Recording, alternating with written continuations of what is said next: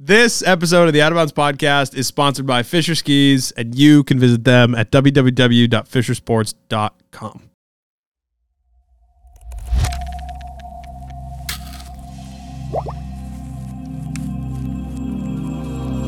Hello. This is the Out of Bounds podcast. My name is Adam Jabber, and we have a phenomenal episode for you today with my friend Katie Burrell. And Katie's the best. I don't know. This is like one of my favorite episodes of the year always, is doing an episode with Katie because she's fun. She tells it like it is in not a shitty way. Like, people always say that about people who are fucking annoying and mean, but like Katie tells it the way it is and is actually a really nice human being, really thoughtful, and I always enjoy talking to her. There's a lot going on in this episode, so I'm kind of just going to let you listen to it. We don't need to go too deep into it, but she just wrapped up filming her new movie that is going to be out at some point in the future, probably next year, I'm guessing. But it was really cool to follow along and see what it was that she was creating, and I'm sure a lot of you have followed along on her Instagram as well. But it's cool. Katie's doing big shit right now. She is, I can't say enough good things about Katie. Never can. So before we get into the episode, some housekeeping things. We have a new line of merch that is dropping that is actually really good this time. Like, it's actually like probably my favorite stuff. Not probably, it is my favorite stuff that we've ever made. That'll be out later this week. So keep an eye out for that stuff on getthecollective.com, which is also accessible from outofpodcast.com. Ethan, I wonder when we're going to fix that issue. But I guess that's a question for a different day. So keep an eye out for that stuff. As always, leave a review on Apple Podcasts, Spotify, whatever, and subscribe to the YouTube channel. YouTube channel is where we're trying to push people. Not push, I mean, if you listen on audio, we still love you very much, and that's where I would like you to stay. But if you like the watching experience that comes with this show, check out the YouTube. We are, what do they say? We are unequivocally out there. Out here? We're out here. Either way. Before we jump into these episodes, we got to pay the bills, and we pay the bills by talking about the best ski area in New England, which is Cannon Mountain. We're actually giving away a season pass this week, so keep an eye out on the Instagram because we are going to give one person a free season pass for the rest of the year. You can just come skiing. We can ski, me and you, every day. That's not an obligation, but we can go skiing if we are there at the same time, or you can go skiing by yourself in Franconia at the lovely Cannon Mountain. We need snow. I don't think that's a secret to anybody in New England right now. Snow would be really, really dope. All of it's at Alta. So it would be cool if they gave us some of that snow. It's crazy that they literally, did you know this, Ethan? They have the most snow of any resort in the fucking world right now. Pretty crazy. The most. Anyway. Not talking about Alta right now. This is not an Alta ad. This is a Cannon ad. So go to cannonmt.com and check out everything that Cannon has to offer. But realistically, just come skiing with us. Come hang out. We're there all the time. And we'd love to make some turns with you. Come ski the wonderful resort that is Cannon Mountain. Next, we have our friends at Alpine Vans. Alpine Vans makes the dopest adventure vehicles that are available in the world, and they've actually got a used one for sale right now, a version of the Cody, which is like the Ryan Schmees graphic done up van. It's actually this one on the right-hand side here. It's $165,000. No, the other one's, it's a 2020, the other one that they have up. I thought it was this one, 20 or 21. I don't know. Either way, this one that is a 2021 is $165,000. It's a phenomenal van on that Mercedes platform. The thing has a heated gear closet. It has solar. It has hot water. It has like a hose hookup. It has everything so that you can actually do van life and do van life correctly and safely, and not be a pile of garbage. You can just get a nice van that is comfortable and easy to take on all your adventures. And if you don't believe me, believe Cody Townsend. He's a lot better at doing adventures than I am, and he uses one of these vans. Hit up Todd and the crew at Alpine Vans. KatieBurrell.com and get yourself a new rig this season. Obviously, there's financing available. You can actually take out mortgages on these fucking things. Like, it's crazy. So, alpinevans.com. And without any more ados, welcome to the episode with my friend, Katie Burrell. Who are you? Tell people a little bit about yourself, and we can go from there. Remember the first time I did the podcast and I got so mad at you for asking me who I was? Yeah. Oh, yeah. Who you were, and then you got mad at me for something else. Somebody asked, fuck, marry, kill for people that you knew and had to work with, and you were like, nope, I can't answer that. Like, I have to work with these people. Like, I'm not talking about it. I was like, inappropriate. Completely inappropriate. I'm Katie. Are we going now? We're hitting it? Yes, we're going. That's why I'm asking. I know who you are, and I'm sure people know who you are, but I just want the same bit across the board. Okay. Well, first of all, I'm annoyed that podcasts are now also video chats, because the beauty of podcasts used to be that you could just sit in your sweatsuit. And now I'm like, I need an outfit for this pod. I need a look. I'm tired of this conversation already. Let me make money other places. Like, how about that? Like, how is that not a thing? Like, allow me to get some of this pie here. You know what I'm saying? I'm just kidding. Okay, so from the top, who I am, what I do. My name's Katie Burrell. I am an director, writer, actor, comedian, producer, influencer, skier, biker. I don't fucking know. Jesus. I just do stuff that I like, and the last few years it's turned into a career. Okay. Like an amalgamation of the things I like have turned into a career.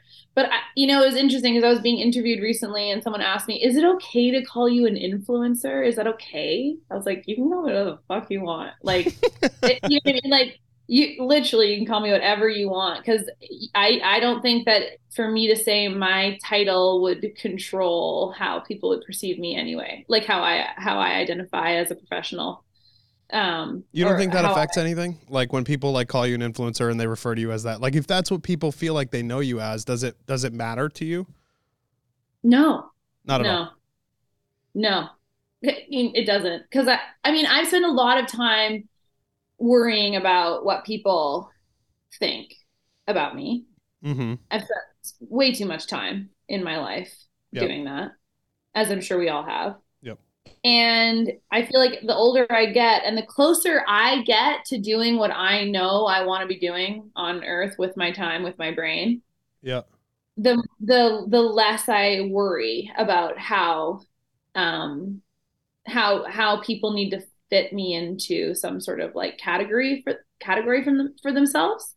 Because it's if I was feeling less secure about where I was in my life and in my career and what I was doing with my work, yes, I would probably be a little more cringed out by people not having a full understanding of what, my day-to-day looks like, perhaps. But because I feel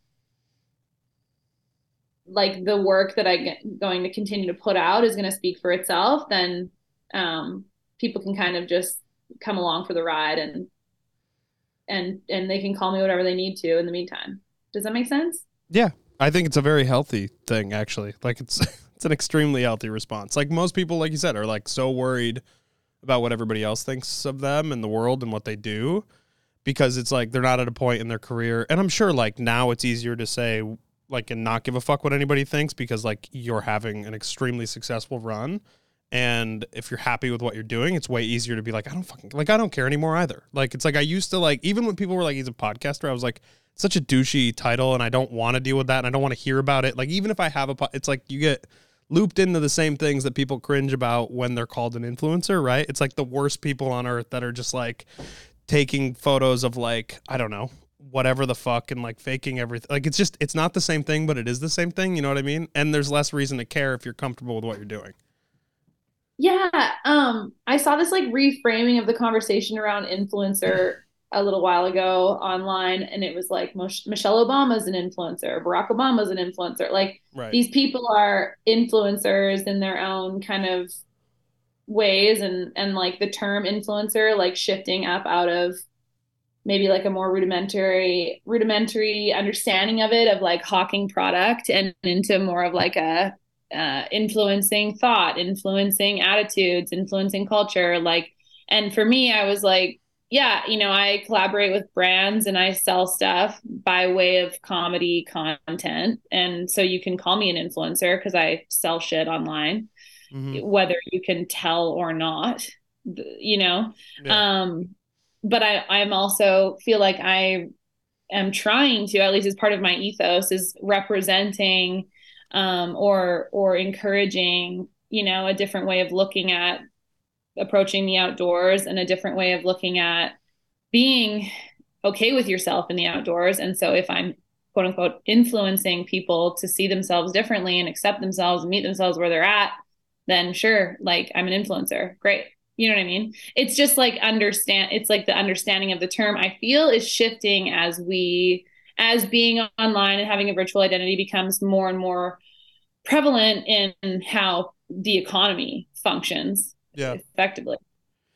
Yeah, no, I agree. I mean, it's an actual thing. It's a real job. I think a few years ago, it wasn't even considered a job. It was just like a thing that people did, even if they were making money at it. And now it's like you can actually make a career.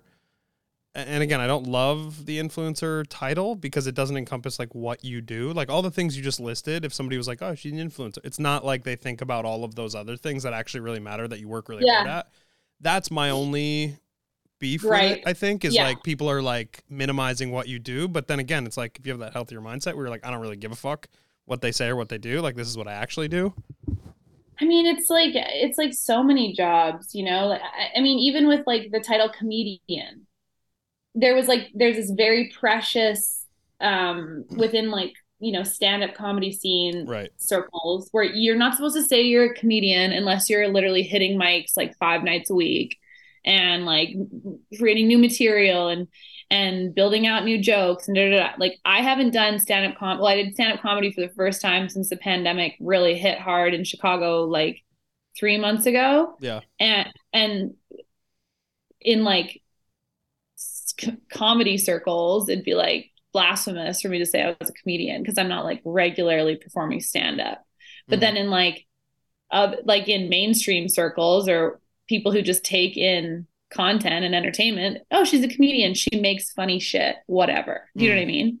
So it's like, and then there's so many jobs, there's so many elements to it that nobody ever knows and understands. And that's fine. Like for me, like the goal, the joy, the thing I come back to all the time is I love to entertain and I love an audience. And so I discovered an audience online, and I discovered a new way for me to do what I love, which is create and entertain people online during the pandemic. That was like the real pivot during that time. And so it's like running a theater show. Do you want people to see you running around backstage, moving props, like colliding into the stage hands, like breaking something, fixing it, sending someone, like all you want people to see is you coming out on stage and nailing it. Like all you want, you don't need people to see you on Zoom calls and writing invoices and fucking up your taxes and getting fired by your accountant because you're so bad at keeping track of your shit. Like nobody needs to know or see how the inner workings of a set, how it functions or how the team functions, or all they need to see is the finished product. All they need to see is the entertainment. And then they're gonna make whatever assumption or judgment that they want about it, that they can of it. And it's like, yeah, sure, I could spend time having a gripe with feeling like like people don't appreciate what I do. You know what I mean? But I'm like, like all I want is them to watch the shit. So who cares what they call me in between? It's actually a very good point. Like if they're watching, then that's working, right? It's like, there's always this thing between loving and hating things that's really important. Whether people love it or hate it is great. You just don't want them to be in the middle. If people are in the middle, you're kind of fucked, right? You become irrelevant so fast. It's better to make people upset in this business than anything else, right? Upset, happy, whatever. I mean, obviously there's a deep end, like don't be Kanye, but like also every time that he has an album coming out, he's a total fucking pile of garbage. So it's like there's a there's something there, I guess. Obviously, I'm not saying go do that, but there's like, Yeah.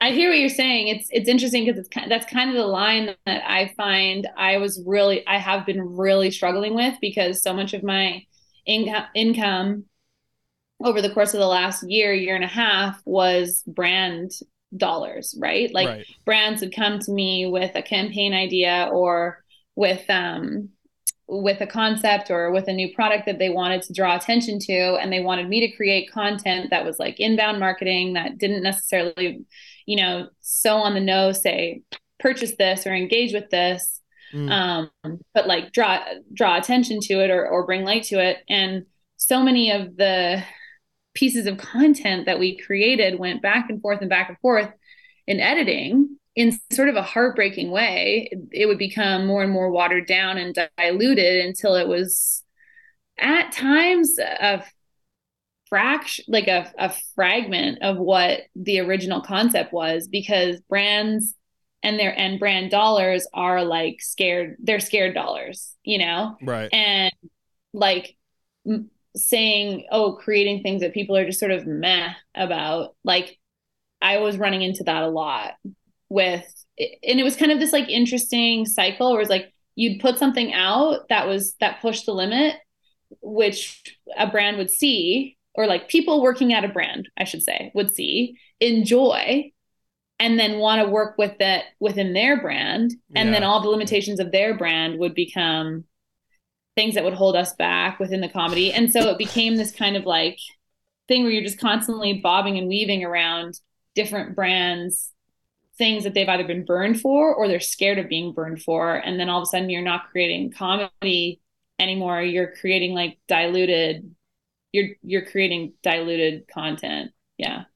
Yeah. Is it, those parameters always bug me, right? Like that's one of the things that like when we go and we sign a deal with a brand, it's like, you have to know this is what we do. Like, I'm not going to say everything that you want. Like, it's going to be, my ad reads are dog shit.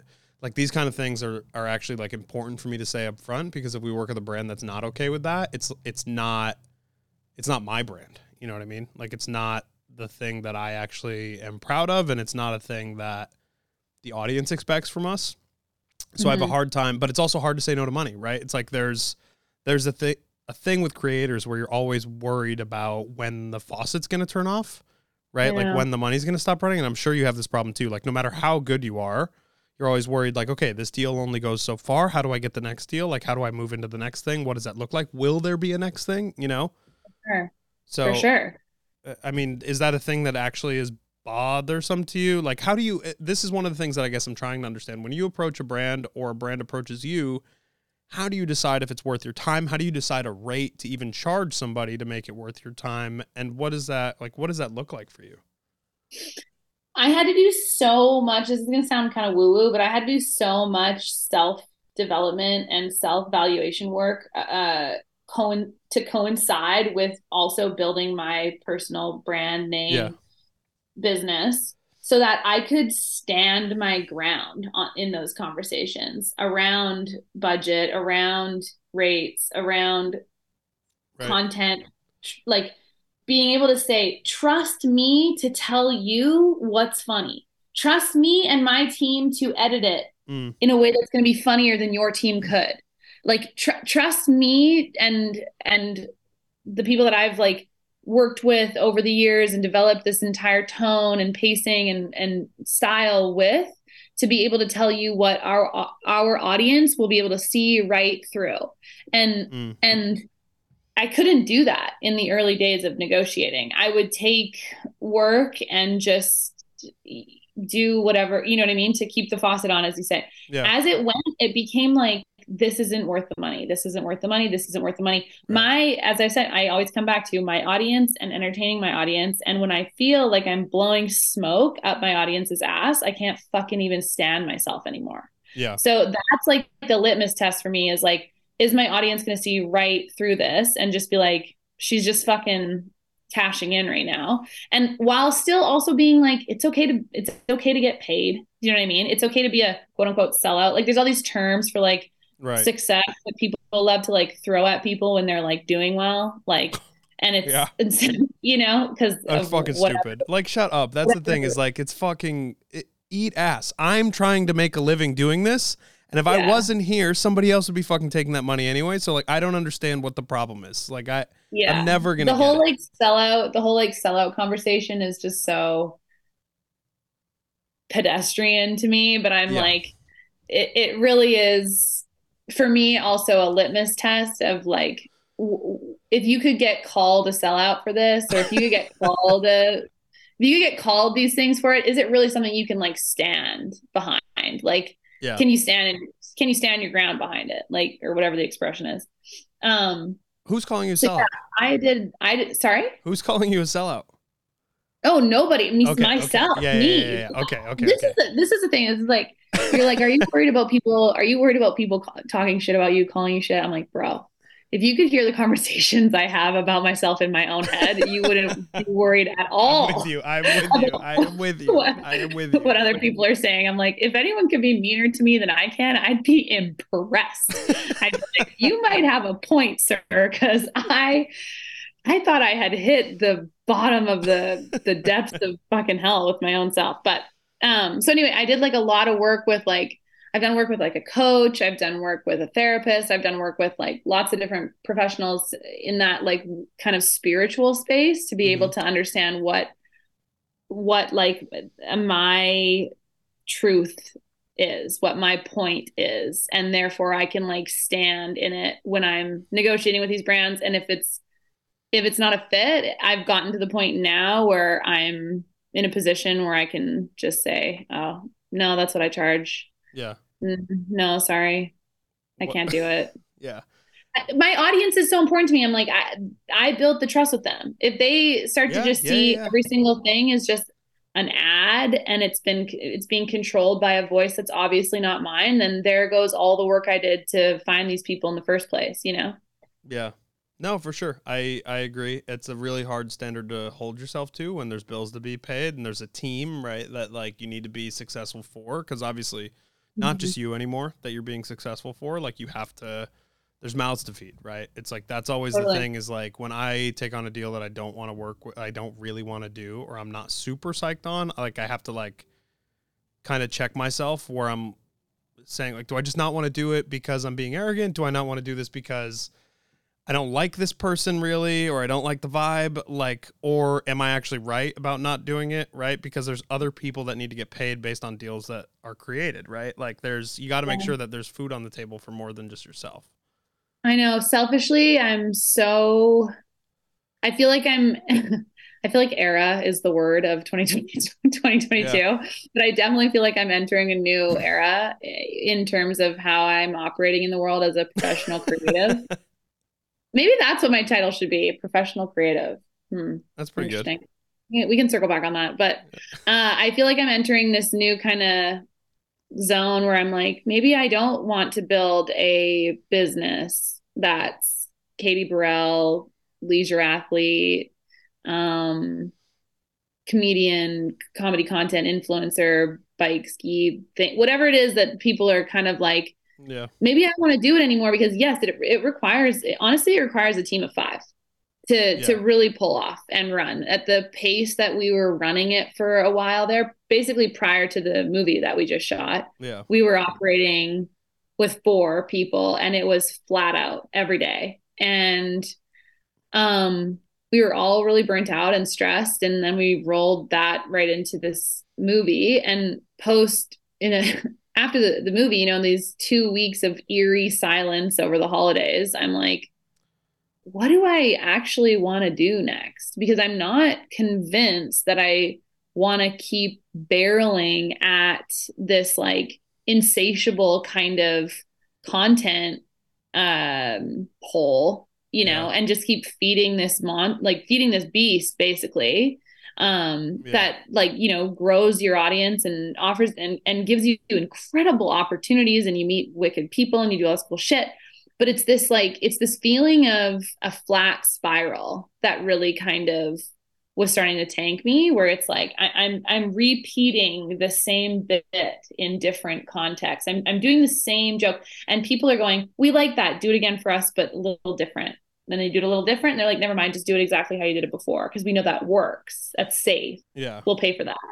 So I was like feeling like I was really getting myself in getting locked into a bit of a flat spiral where I was like, haven't we done this joke? You guys really want me to do it again? Hey, like feel like I just did it like 5 times, but okay, I'll do it again. I guess. And then I'm like, and now I'm kind of entering this phase where I'm like, maybe I want to go in a new direction and like think longer form, think about developing bigger projects, sink my teeth into some stuff again versus this turnaround pace, like of just hit them with jokes, get your 10,000 likes and get out. You know what I mean? Like,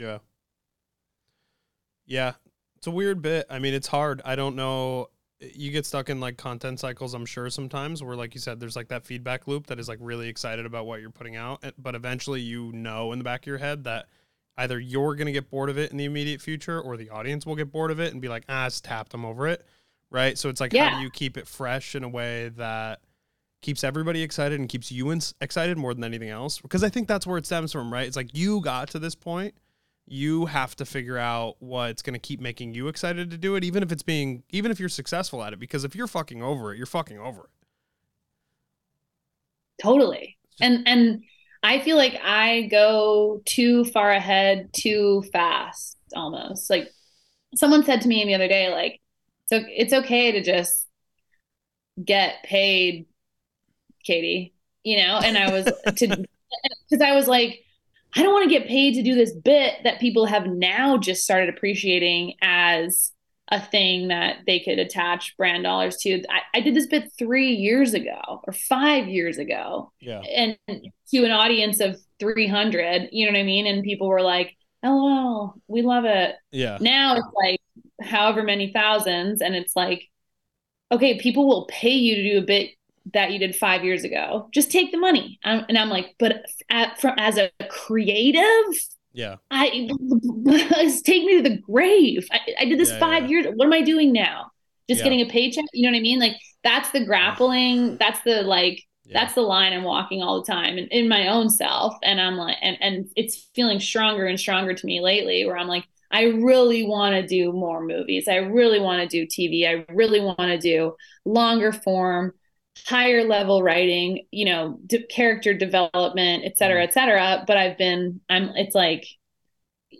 little bit stuck, I think, in that, like, people just, they want a quick laugh, and brands want a quick, they want a quick, and whatever. So, I'm feeling a change is definitely coming for me. And for me, like I'm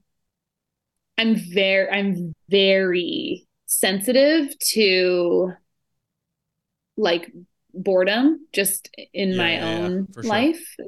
It's been like probably the most driving factor of my entire life is I get so bored so easily that it makes me want to cry. Yeah. Truly, like my skin feels like it's melting off if I get bored. Like I hate it. And Colleen will tell you, Colleen is for those of you who don't know my team and know my work, and then are listening to this. Colleen is my longtime partner, collaborator, producer, DP, editor. We've done so much work together. And she deals with it, like watching me just lock up, roll my eyes at myself, look at her, be like, I feel like we just did this bit. Like we just did this, and she's watching me being like, oh, she's fucking starting to crack here. Like we're going to have to move on soon. You know what I mean? So I think she knows. I know, then she knows, because she's like, you're a pill. Yeah. You're being a pill. What's going on? You're fucking bored, aren't you? I'm like, I'm bored. Like, this is done. Yeah. And then we start shifting and we start evolving again. And so we're definitely in the beginning of a new cycle, I would say. Yeah. It's a tough thing to deal with, I'm sure. In so many businesses, the thing, and you in a way are a business, but like it's the things that are not the sexy things, the things that you don't really want to do, the things that are like kind of gross and you do them all the time that like actually make the money sometimes. And it's hard. Like it's in so many different businesses. It's like, Yeah. it just is what it is. It's like, that's what people want. That's what the volume is. It's every time I post like a hack thing, it fucking crushes. And I'm like, this is fucking gross and it's dirty and I know what I'm doing, but I also know what the reaction's going to be. So it's like balancing things that make me happy and things that I know are garbage that the audience likes.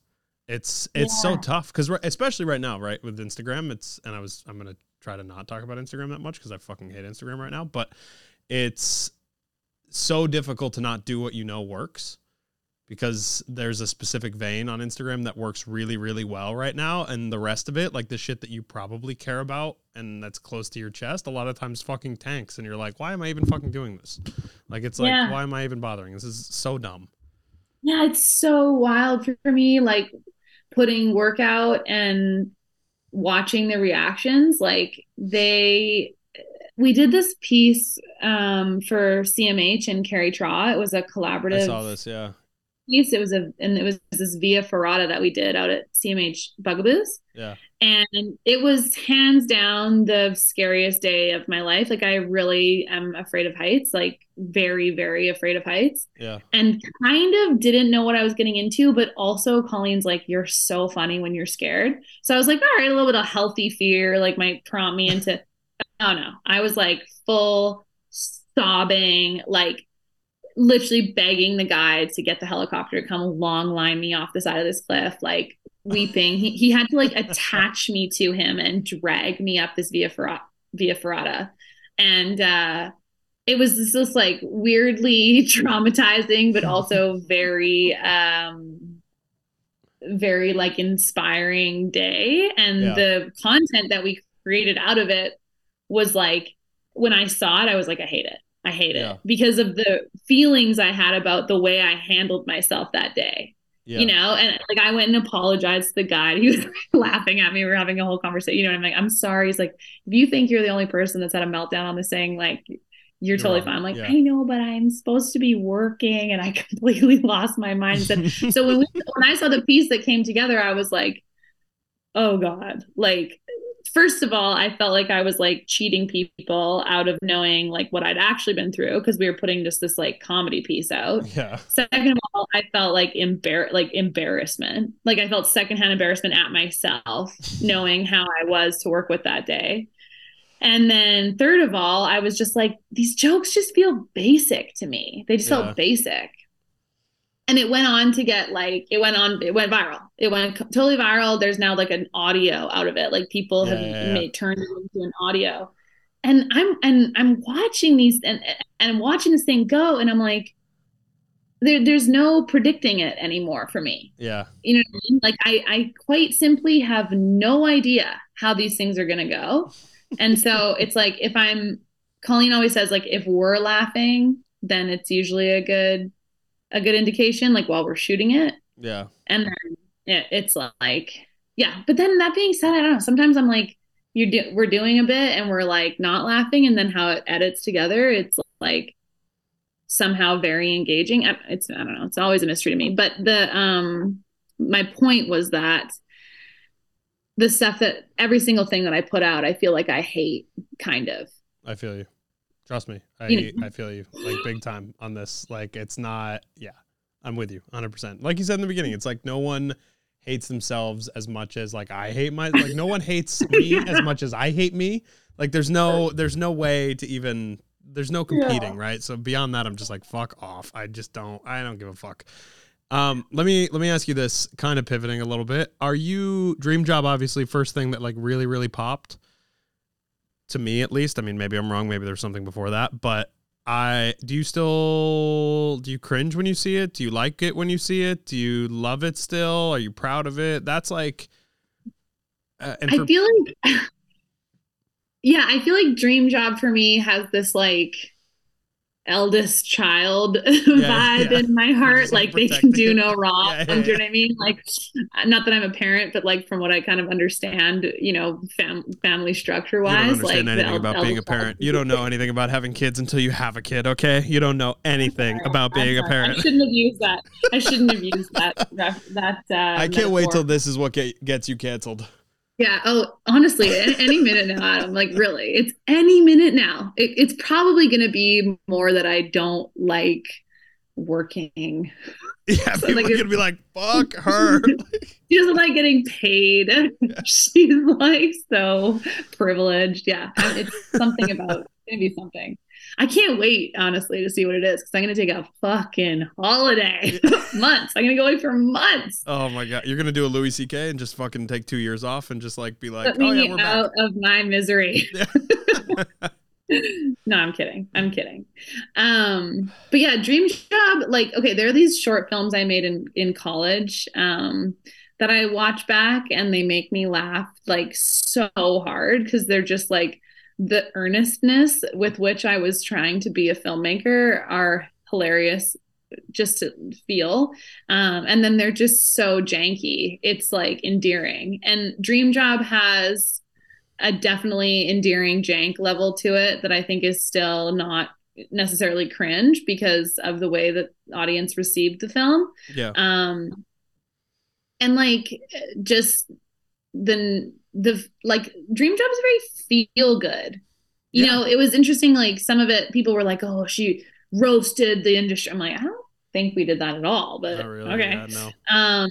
To me, I thought it was very feel good. I thought it was very celebratory, and so watching it back, I don't have any kind of like cringe feelings. I'm more like proud of how far we've come as creatives and as professionals in this space, and it's like a very I look back on it with like a very positive kind of mindset. Like, despite it being like it was like a really challenging thing at the time, it was like I look back on it as a very positive experience in my life.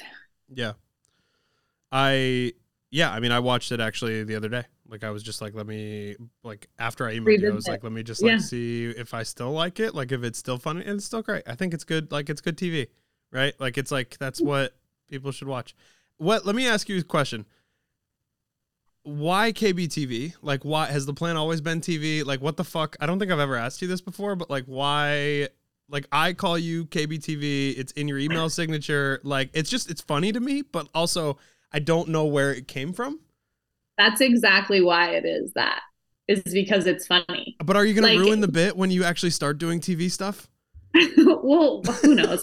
I mean, at some point, I'm gonna have to probably rebrand, semi-dramatically. But the thing with KBTV was it was like I made that my Instagram handle, and then as a joke, some people started calling me that almost in like a they're like trolling you kind of a way, Yeah. you know?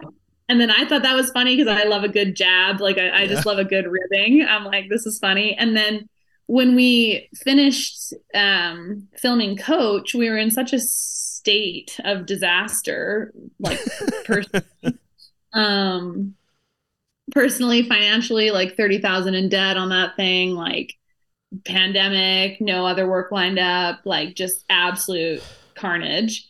And it was like people were just saying KBTV, and we just kind of went with it as a joke, like Yeah. and then it just kind of never like we never fixed it, you know what I mean? And then it just became like a thing.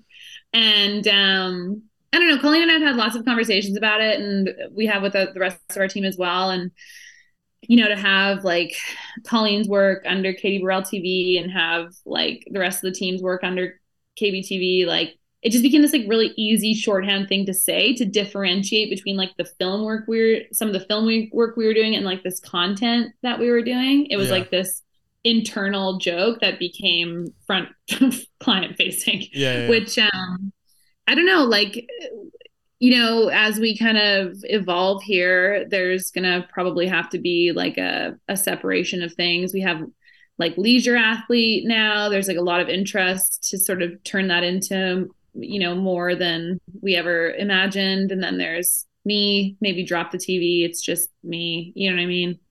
And then there's like Colleen and her work as a producer, as a DP, as an editor. But it was just kind of this like, you know, the thing that, you know, those things that are just like a good jab and then they just kind of stick. It was like a nickname. It was honestly just like a nickname that kind of stuck. Yeah. It's a good nickname. I mean, there's no real nickname for Katie, right? Like No, Kate. Katie is the nickname. Kate. Like, is that what people are gonna like? That's like, is that a short? I don't even know if that's a shorthand version of Katie. Like, it's not. Yeah, I feel like I have some very incriminating nicknames amongst my close girlfriends that I definitely wouldn't go client facing with, like Kenny Powers. That's a nickname that people call you. Oh yeah. When Why? I get like drinking. Oh yeah. Got it. Okay. I go like I feel like I have different drunks, and like beer drunk is one of them. You know, like It's like different. a proper beer drunk. Yeah. And I just go like full Vancouver Island, like fucking talking shit. I wanna fight. Like I wanna go to a hockey game and You want to fight? Who are talk you, shit. who are you I wanna fighting? wrestle. I wanna like fucking. I wanna like get kicked out of a bar. Like Are you a frat, bro? What the fuck is this? Yes. I've been saying this for years. I'm a 22-year-old boy trapped in a now 5-year-old woman's body, and it's more painful every year. Oh my god. I love that. I really do love that. Coach, are we over Coach? Like, are we over it existing? Are we recovered? It's been least favorite project, or like sorry? Least favorite project, like genuinely? No, definitely not. Okay. I feel like Coach was like absolutely necessary for my life and development. And I have only, and kind of annoyingly, we knew it during it. Like, just kept being like, "This is really pissing me off. It's gonna make me better." Oh, that's pissing me off too. You know what I mean? Like, this whole thing's pissing me off. It taught us so much. I feel all of the content that we put out since Coach, we wouldn't have been able to know how to negotiate with brands, talk to brands, realistic expectations, budgeting, managing those budgets, documentary, film, like just what we learned on that project. I just feel like we're still using skills that we got on that project in our careers now. And like, frankly, I mean, getting to go on the Freeride World Tour, having that relationship, like the people that tour, like Nico, the founder, Lolo, the head commissioner, like the judges, the skiers, like those are relationships that I honestly cherish so much. And we shot a segment. Well, I did a segment for Warren Miller last year, and one of the things we did was go to the Freeride World Tour and incorporate it into the segment. And if we hadn't done Coach, we wouldn't have the relation, like we wouldn't have the relationship with the tour for them to be like, yeah, sure, Katie, like go take the piss out of, like, yeah, you can go to the start gate, like, yeah, you can drop in, like, yeah, we'll all kind of get in on this joke. Like, had we not done that project, spent the entire season with them, getting to know these people. So I don't know, I'm just like so glad I know the Freeride World. I'm so glad I know the Freeride World Tour family. I'm so glad I know those people. I'm so glad I had experience. And the things that I learned as a director and as a producer working on Coach, like it was like the whole like forge in the fire thing, you know what I mean? And recovered, yes. Financially have recovered, yes. Relationships wise, yes, recovered. I think there was like a period of time where Hedvig and Lorraine were both pretty triggered by the project that, like by the final project that came out. And I know that Colleen was triggered back in her own way, and so was I. And they're like, all four of us were kind of, had really strong feelings about the way that the thing came together. And in the end, and the one thing that I think regret or look back on a little bit is like, we were so kind of ballsy with what we did that we ended up feeling kind of shitty about putting it out. Yeah. Like, it ended up going to Banff. It went to Whistler. It was like, I ended up on a panel as a result. Like, people are asking me like I'm some sort of fucking expert on doing something like this. You know what I mean? And I'm like, honestly, I had days where I felt really bad. I had days where I felt really shitty. Did we exaggerate parts of the story? I don't know. Did we use my character to create like some sort of, hyperbolic element to the story? Probably. Did we Try to create something that was just like entertaining and honest. Yes. Like, so I don't feel bad about those things. Do I feel bad that people were hurt? Yes, definitely. Do I am I glad that we did it anyway? Yes. Have I wanted to put it out on like YouTube for free? No.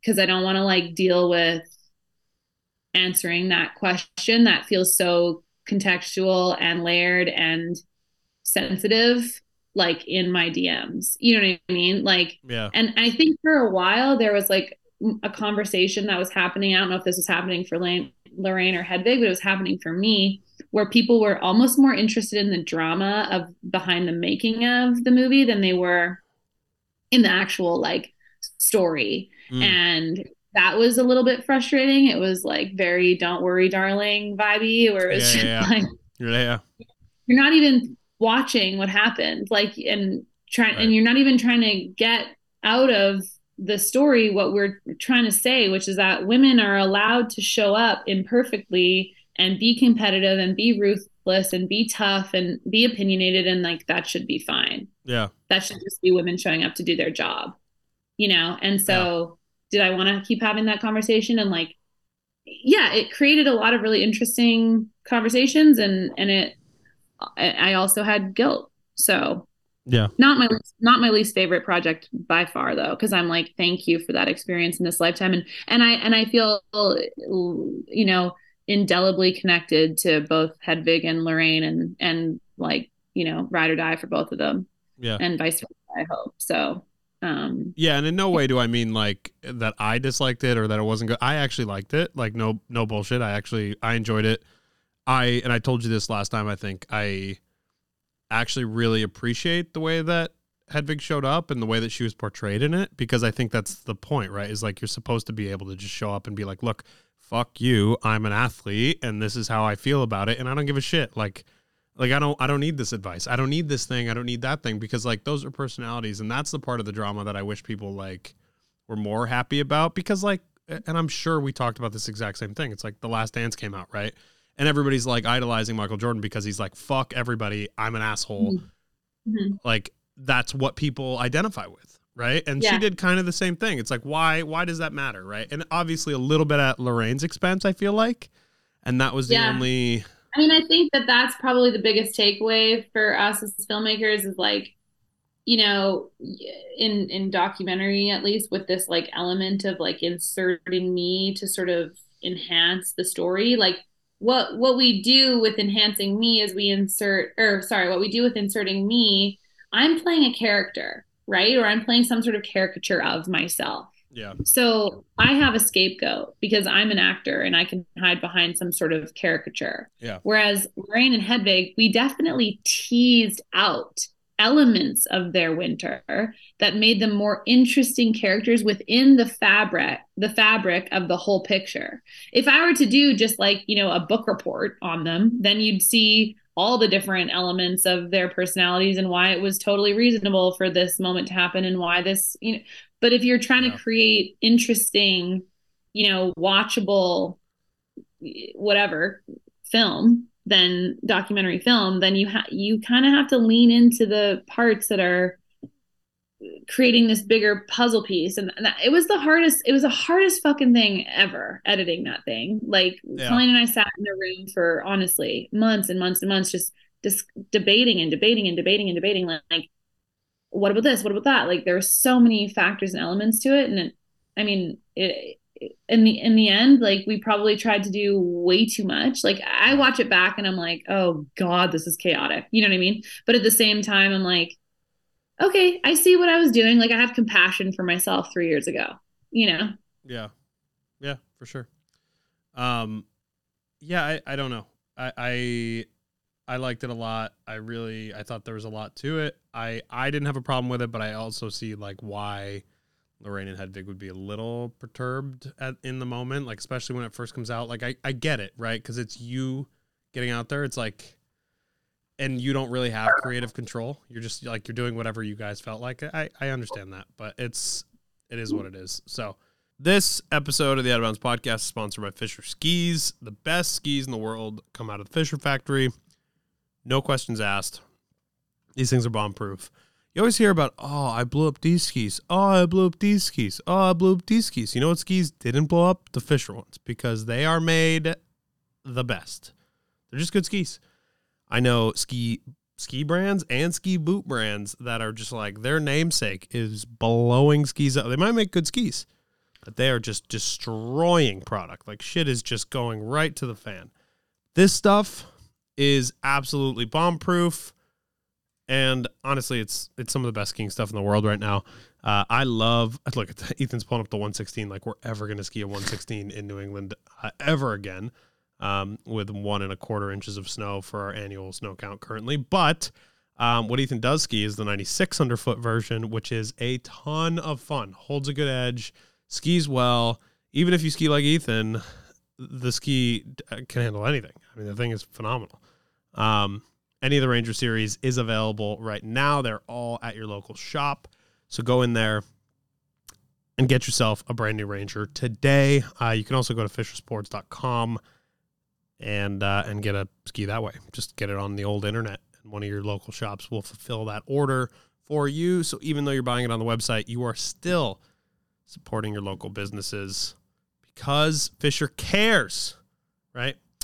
We don't need to talk about free ski rocker or sandwich sidewall construction or flex cut or shape TI or centered bases or any of that stuff. Okay. Just go to fishersports.com. If you have questions about gear, I know a bunch of you have emailed me already about gear questions and all that good stuff. Just email me, adam@outofpodcast.com. I am thrilled to answer anybody's questions about gear stuff. Cool. Next, America's original hard cider. Woodchuck makes America's original hard cider, in case you didn't get that from the initial read. Basically what this is a cider that comes in a bunch of different flavors. Like, I think people are pretty familiar with what hard ciders are at this point in 2023. Like, people get it. What they may not have gotten previous is how good the Woodchuck ones are.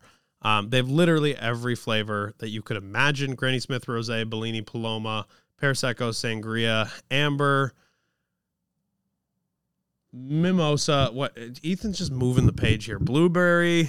There's so many, dude. I have a Bellini one in front of me right now. The stuff is great. It's a Vermont-based brand, and let me tell you, go to the cider house or the cidery in Vermont if you just want a place to hang, like you're doing après or at Sugarbush or Mad River or Bolton or Stowe or any of those places.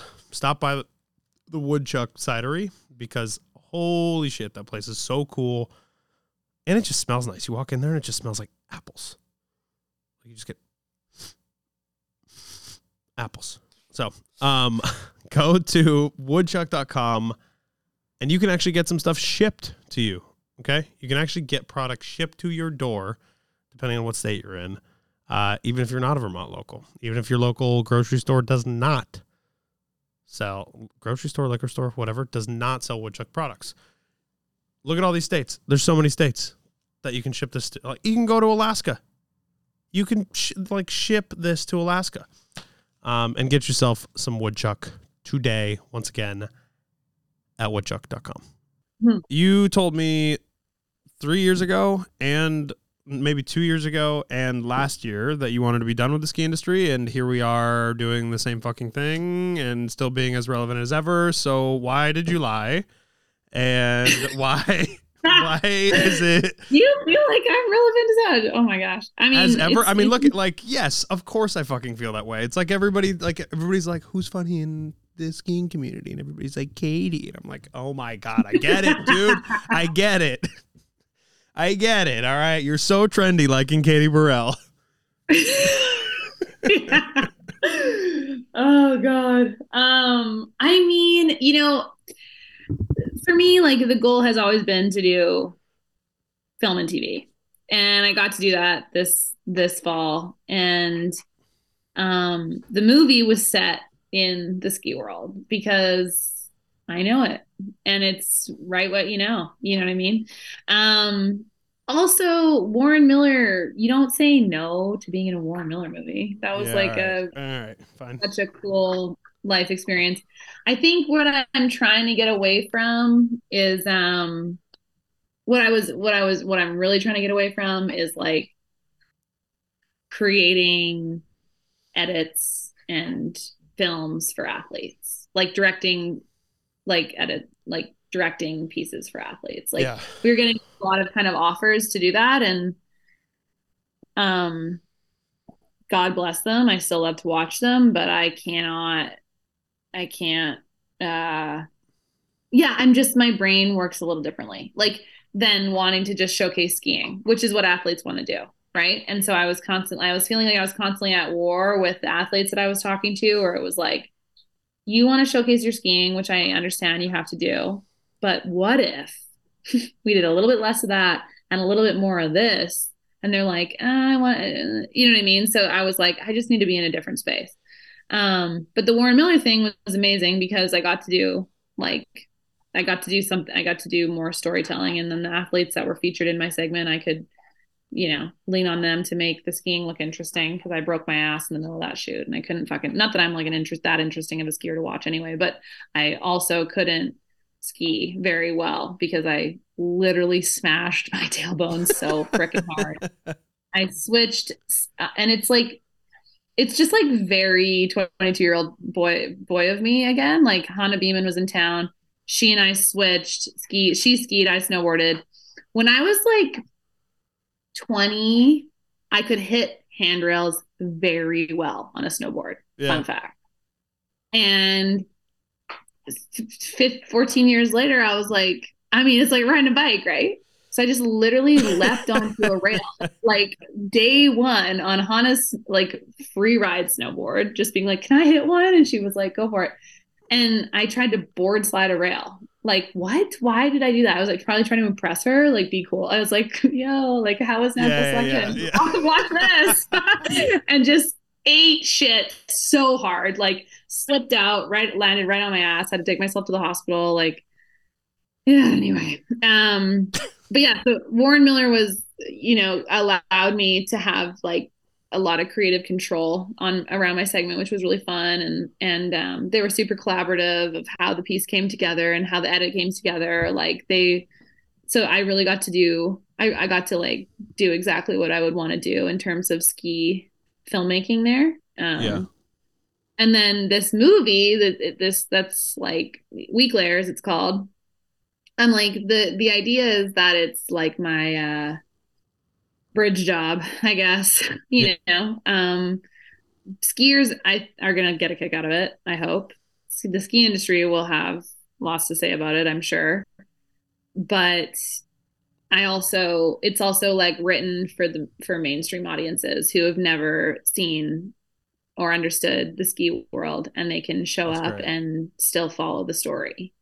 And Yeah. it's not so core niche that only a core niche audience would get it, Yeah. What next year that's coming out? This 2023. Yeah. So it's coming like fall 2023 though. Well, it kind of depends on what happens here. So we've finished principal photography. It's shot in Tahoe. Yeah. We have a month here to basically get our shit together on getting a first assembly done to see what we're missing, because there's never enough time and there's never enough money in this world. Yeah. And so, there's never enough money, which means there's never enough time. So we are missing things for sure. So we need to shoot those in February, March. It's probably like 2 weeks of pickups. And then, I mean, it's such an interesting game that I'm kind of learning, like drinking out of a fire hose kind of style right now, is this whole like taking films to market thing where where you take them and who sees them at certain festivals determines so much of where they end up, how they get bought, where they get distributed, etc. Yeah. So figuring out which festivals we're targeting, seeing whether or not after we get our first cut in the bag, sending it out to some sales agents, distributors, like, do we have a tier 1 festival film on our hands? Right. If so, where do you think is the best place for it to come out? And where do you think people will be in the theater watching and looking for something like a female-led comedy in the outdoor action sports world? Is it Sundance? Maybe not. Is it South by Southwest? Maybe not. Is it Telluride, perhaps, because it's just, is it Whistler? Maybe. Like, it's hard to say which festival is like Right. the best for it to launch from. And then if they're like, actually, no, this is a trash movie, like good luck, then we'll have to figure out our own sort of independent release strategy akin to anything like a Dream Job or like a TGR film, like a Warren Miller film, like putting out a theater tour. In which case, yes, it would definitely be a fall release, because we would want to capitalize on ski audiences being excited about the upcoming winter. But if it's a tier 1 festival thing, then it becomes like a different game altogether. Yeah. It seemed like it was a lot of fun. It seemed like there was a lot going on. I was very it seemed like for a week there, every pro skier that was even near Tahoe was there. It's I heard it was a lot of fun. I have to say, like, the support that we got on that film, it's like I'm still having a hard time like kind of finding my words around it. Like, I'm just so blown away and like touched, honestly. Like, I'm like deeply touched by the support that we received from the Tahoe community. Californians love movies like that. They love movies, and they love making movies, and they love to be like in the culture of movies, which played to our favor. But everyone was just such a good sport, so keen to help. We had a scene where one of our lead actresses is rolling on Molly in the morning on her way up to a competition and to drop into like the free ride competition, and she's having like an absolute meltdown. And the extras that day were Darren Rolfs, Travis Ganong, Drew Peterson, Jim Ryan, Madison, Michelle Parker had a speaking role in that part, like Christian Johansson. These are people that just showed up out of the goodness of their heart to support the film and to be a part of it. And I'm like, this is crazy. Like, this is crazy that you guys are here and are extras for the day. Like, you're all legends in your own rights. You know what I mean? And you're creating this backdrop that's just so exciting for the core audience. Like, I'm sure people in the mainstream audiences, maybe some of them won't know who some of these people are, but the core audience is like, this tram is packed with pros. It's legit. And like, all I wanted to do, like, and I said this from like every call as the team grew and grew and grew and grew, like while we were building the thing out, is I was like, how many movies have you watched, Hollywood movies you've watched that have like a ski segment in them, and you're just like, oh God, this is so cringe. And like, you just want like the light changes, or the clothes are on wrong, or they're carrying their skis backwards, or whatever the hell. It's just like I wanted people to feel like they were really watching a Hollywood movie from the ski industry, And it was funny because the love interest, like every time I turned around, he's not a skier. Well, he's starting now, but every time I turned around, he like had like a gaper gap, like he'd have like his two contacts, he'd like have unzipped his jacket down. Like, bro, I'm like literally trying to make skier girls around the world fall in love with you. Like, you have to help me. Don't touch your shit after I style you.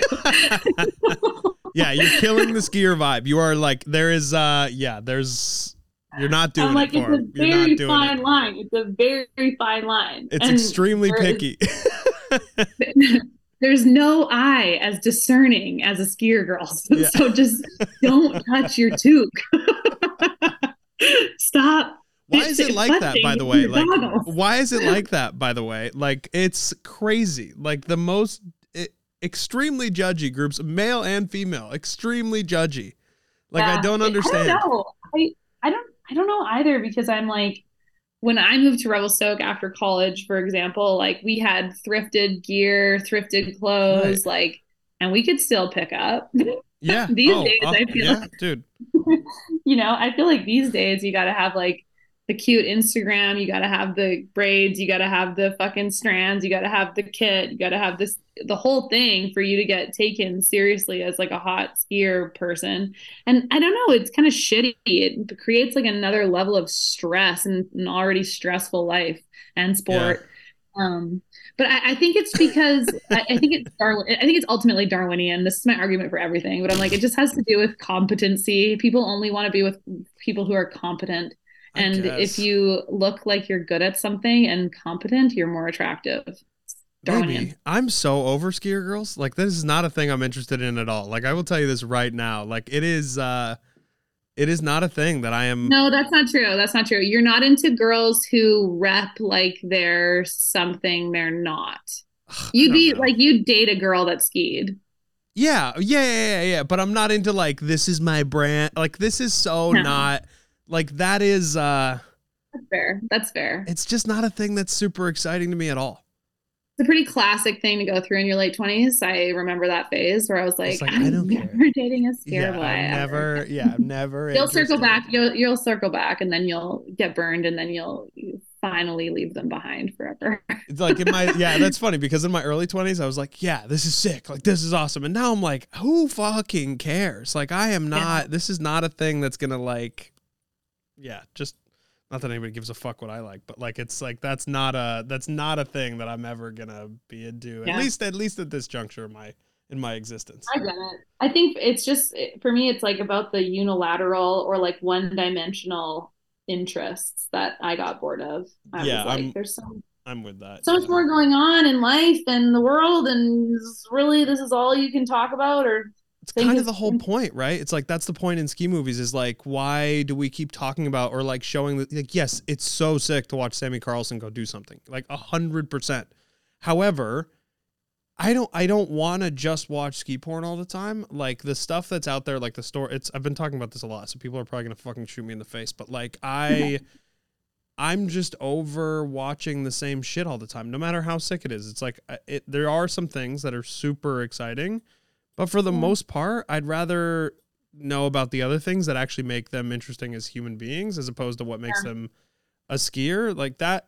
And it's weird to me that not all athletes want to show that, but I do get it because some people are truly one dimensional. And like, for example, when I do interviews, it's like, there's some of the best athletes in the world that I have no interest in interviewing, right? Because I've either talked to them or I know people around them or I've seen them interact on the internet. And I'm like, this is not like, I haven't run a bunch of interviews that are from some of the biggest names in skiing. And it's just like, I don't want to put out stuff that is not interesting, right? Because this is supposed to be an interesting platform.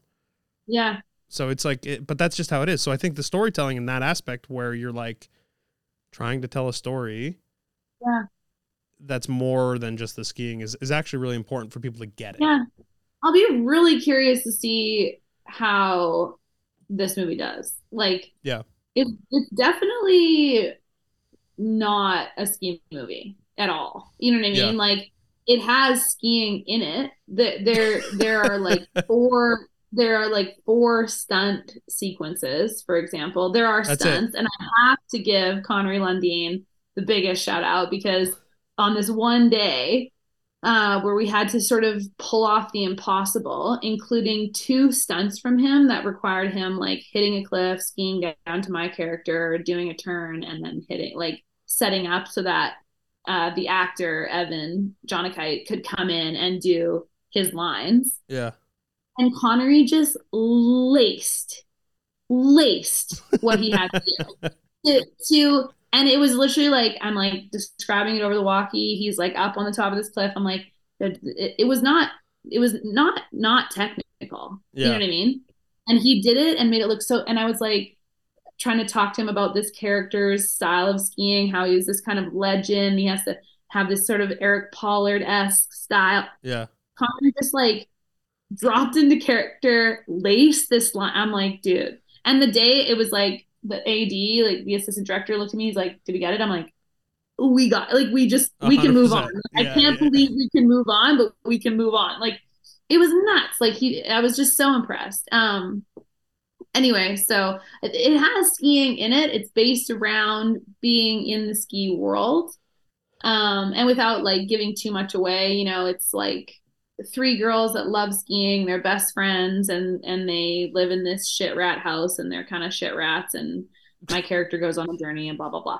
I don't know. I still don't even know how to fucking elevator pitch it, and I've been working on it for 2 years. But there, it's not like a ski porny movie at all, but there are segments in it that people who love to watch skiing will love, but it's ultimately like a rom-com, you know, more than anything.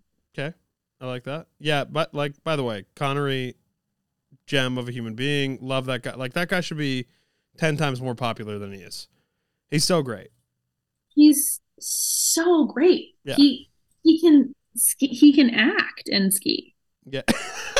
And like I told him the style, I told him the style of skier I wanted this skier to be. Yeah. And he like adapted his style of skiing to play this guy's character. Yeah. So also he wrote a line in the movie because when he skied down to my character, there was a line there like, hey, or something. And instead of saying, hey, he was like, are you okay? Your shit's everywhere. Just kind of like chirping me because he didn't know what to do. And everyone like, and then it was like a cut and everyone started laughing so hard. And then we had the actor, Evan, deliver the line that Connery just like ad-libbed jokes. So we're like, Connery, you just wrote a line in the movie because it was just such a good moment. He's amazing. Big fan. Huge fan. Yeah, big fan. Huge fan of everyone in Tahoe, I gotta say. I'm like, it's a great community, isn't it? Like, I mean, look at like the people that you had involved. Like, can we just talk about this for a second? Like Michelle Parker, JT Holmes, Scott Gaffney, Madison Ostergren, Jim Ryan. Like, there's like such a list of people. Obviously, Connery. Like, what the fuck? It was nuts. And you know, I have to say, like, there was an early meeting where Tom Day, who's a legendary Warren Miller DP, JT Holmes, who was our stunt coordinator, Scott Gaffney, who needs no introduction, the producers, Jared Drake and Steven Sigg, who did Buried, the story about the 1982 avalanche, Andrew Ladd, who's the my co-writer on the screenplay, and myself and Colleen and our assistant director were all sitting in like an assistant whose name is Eddie Vigil. He's an LA-based director. We were all sitting in this room. And it was like these people all went quiet to listen to me tell them what to do. Yeah. And I was like, this is fucked. Like, yeah. I've been looking up to all of you for so long in so many different ways. Yeah. I can't. And now you're listening to me. Like, I had this, my imposter syndrome was raging off the top of this project. Like when we got down to Tahoe in October, like it was kind of ramping up as we got closer to it because I was very stressed about portraying the character in a way that was likable and was this and was that, because she's kind of like in this shitty period of her life. So I just wanted to make sure that she was still like funny and likable. Yeah. And I was like stressed about that. I was stressed about acting and directing in something at the same time. And then I was also stressed about like just the absolute level, like the caliber of the people that I was surrounded by and not letting them down. That was a huge thing for me. It was not letting the people around me down. Yeah. And looking around that room that day and just like having to take a deep breath and then just like start saying what I wanted and needed was my body expanded, you know, by like 10 times just to be able to be like, I'm comfortable telling these people what I need or want, you know what I mean? Yeah. Like, because I look up to them all so much. And I mean, I gotta say, like, Gaffney and JT, they kind of ran the second unit, and Tom Day ran the second unit. Like, JT was our stunt coordinator. Gaffney ran, like, it was sort of, you know, working with the JT directing the second unit, which is like all the stunt skiing or all the skiing. These guys, Teddy, do you really need to play with Lamb Chop right now? Mom's working. It's okay. We accept Teddy the way he is. Yeah, Teddy's gonna play with Lamb Chop, and we're gonna just talk over it. Okay. But they not only like brought so much expertise, so much experience, so much passion to the project, they also were just so much fun and made you feel so good. Yeah. I don't know if it's a California thing, but people there make you feel so good. Yeah. They're friendly, they're approachable, they're chatty, they have the best of intentions, they're enthusiastic. It's like there's this thing with Canadians, and sometimes I'm like, we're so like sneaky, judgy, passive sometimes, and also Canadians just love a good, they love a good, you know, they love a good dig. They love like a bit of sarcasm. Yeah. Whereas like, Americans are just like so loving. Like I don't know. Chill. California, No way. maybe just Yeah, Tahoe. California. Yeah, California. Like eliminate the rest of the country from that. Like Okay. Maybe let's just say Tahoe. People in Tahoe are so loving and so like enthusiastic. And I was just I've reflected on it a lot because it was like a real back and forth between like, should we shoot in Revelstoke or should we shoot in Tahoe? Should we shoot in Revelstoke? Should we shoot in Tahoe? And it ended up in Tahoe. And I'm just, not that I, don't think that the Revelstoke community wouldn't have rallied around it, but I was just like floored by how we had that kind of, that caliber of talent on board in Tahoe. And like these people became like, there's something about a film set that's very much like a summer camp, or like you just bond so hard and so fast. Like it's like, it's truly like going on a traverse or a hot trip, or like being put out of your comfort zone so hard, and you just plug into each other in a way like that you don't get in a normal 9 to 5.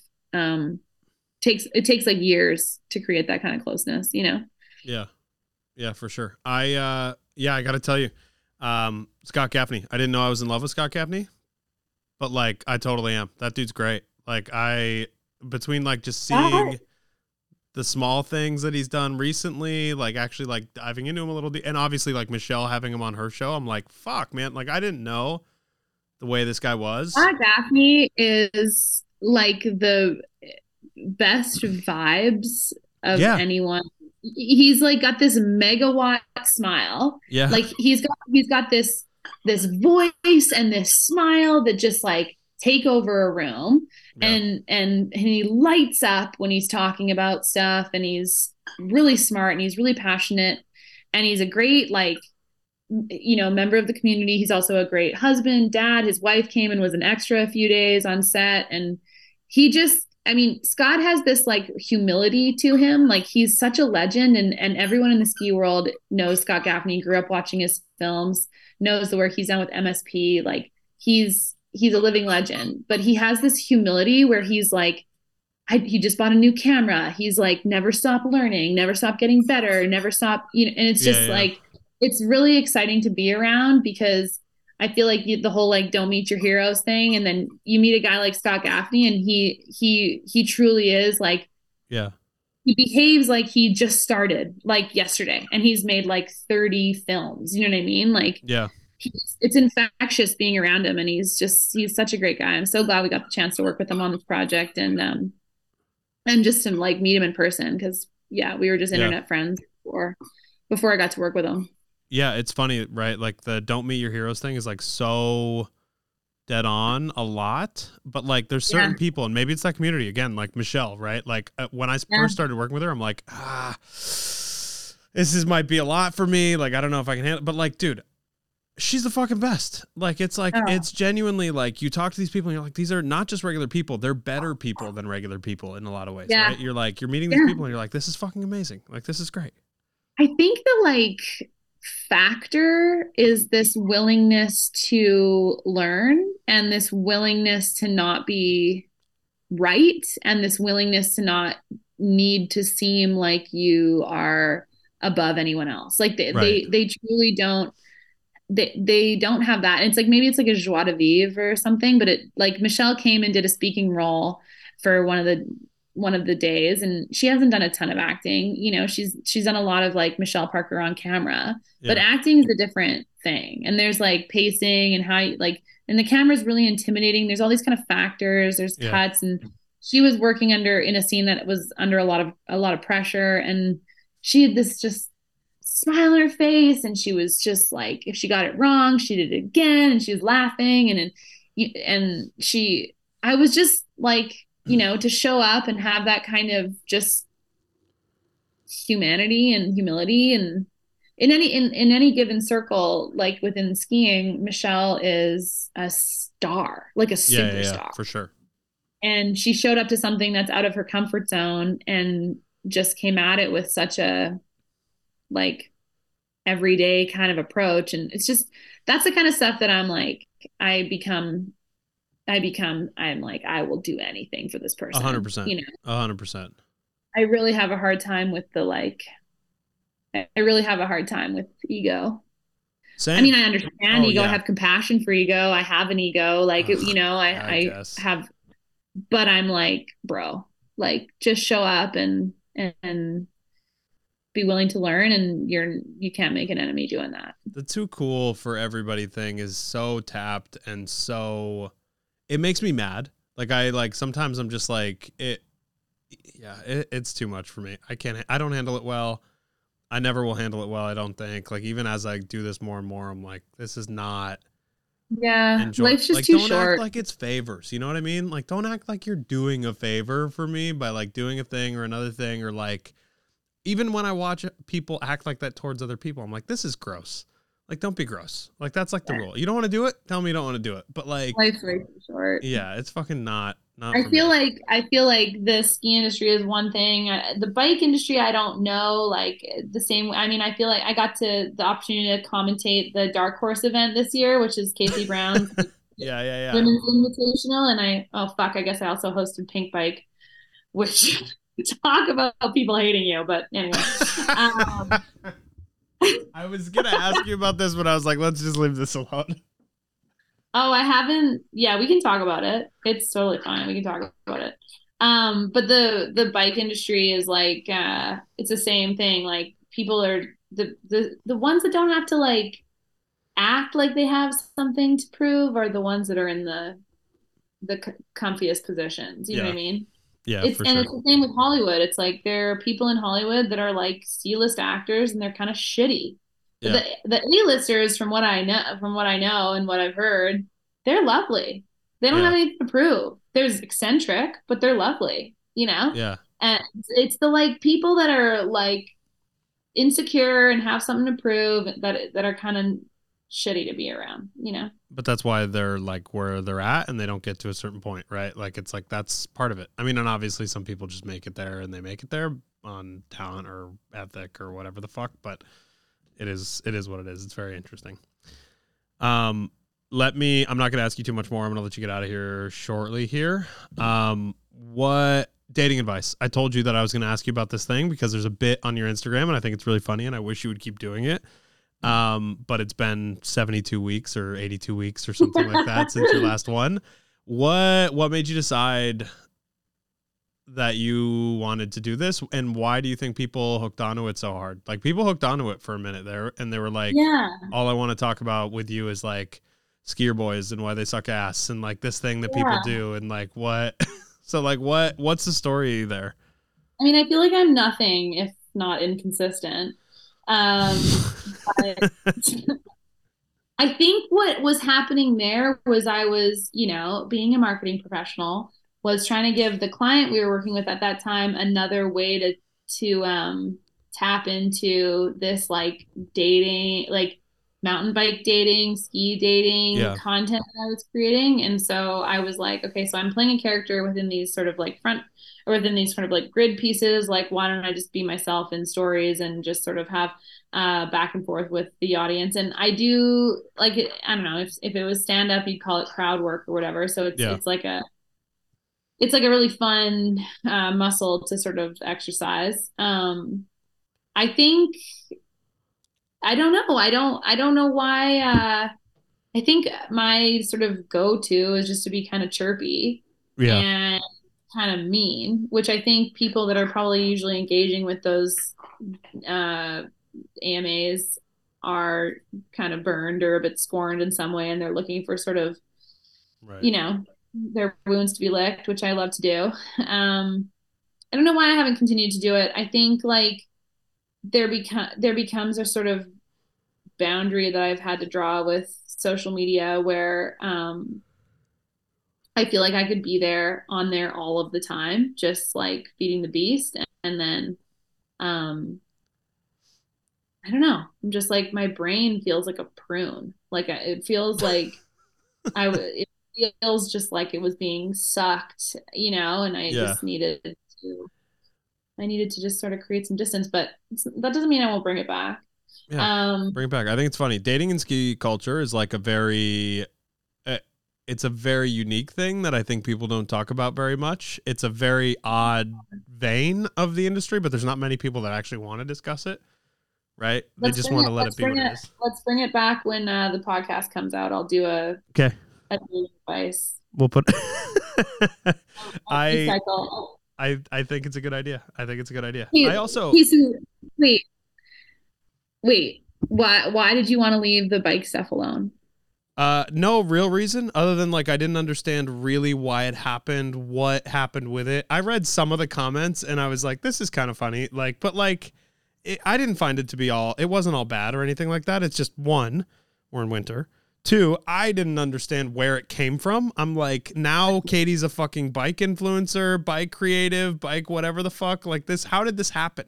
Like, where did Pinkbike come from? And we're like, we want this. And maybe it was from the mountain bike series. Maybe that was it. Like, I mean, but I don't know. Honestly, yeah, I think it's from the mountain biking videos that I made, like the community videos that I made. I have to say, like, talk about like within certain cultures, like being up against like a legend kind of a thing. Like Cam McCall was my co-host and he's, I don't know, Jesus Christ in mountain biking. Like, I don't know what his equivalent. Especially in commentating. Like he's good at it. And he's so good at just like riffing on biking. And I don't know, he had me like fully hand talking by the end of working with him and trying to like match his style and energy. Was like, I think if I were to go back and do it, if I were to go back and do another season, I'm just going to be like, that's how Cam talks. Like, I don't have to talk like Cam. You know what I mean? Because I was like, just so taken with how good he was. And I'm such a parrot and was like, this is a pro, like learn from a pro, but I cannot watch it back. Cause I'm like, who are you being? Like, you're trying to be a biker guy. Like you're not, you know what I mean? So, I don't know. The Pinkbike, they reached out because they'd seen the bike content that I had made. I can obviously hold my own public speaking. And I got the invitation to do it. I've never come up against a more impassioned online audience than the Pinkbike audience. I cannot go near the YouTube comments. I cannot go near the Pinkbike comments. I'm so afraid of the trolls in some capacities. In other capacities, I'm like, flattered. I have trolls. I must be really successful. There are comments that are like, they're ranging from like, Katie Burrell is single-handedly saving mountain bike culture to get rid of this bitch. Like, it's that dramatic of an oscillation that I'm just like, and I do feel like, you know, as we talked about earlier, like when you are a character within a fabric, you become a caricature of yourself. And in that scenario, I was the caricature that didn't know anything about biking to try to create a conduit between me, the mainstream audience, and the biking niche world. And the niche bikers are like, kill her, burn her at the stake. And the mainstream audience is, I don't know, because they don't comment because they're not sociopaths. Yeah. People in comments anyway, like for the most part. I know. What's up, dude? Like, what's up with that? Found out, it's like the equivalent of like finding out your boyfriend or girlfriend like claps when the plane lands. Like I found out that my boyfriend was like a big Facebook community page like arguer, and I was like, wait, stop! You have to stop. You cannot be a Facebook community debater. We'll break up by the end of the day. Like no way. It'll be over by lunchtime. Yeah, he's really toned it back. I was like, what are you doing? Like I'd look at him like, what are you doing? He's like, just discussing like the new fence. Discussing. Discussing is the wrong word. Yeah. Stop. You're a Facebook debater. I can't. You're in the comments. Like, oh man. Yeah. Being in the comments is not a good look. I don't think you want to be the kind of person that's in the comments, but no, it was an incredible team that we worked with, and it's a really cool really cool show, like really cool concept of the show. Yeah. Anyway, I thought it was trolls. great. Bike people are the worst. I mean, no doubt. Like, they are point blank. They're all fucking thumbs. Like, can we just talk about the fact that, like, they all think they're so fucking cool?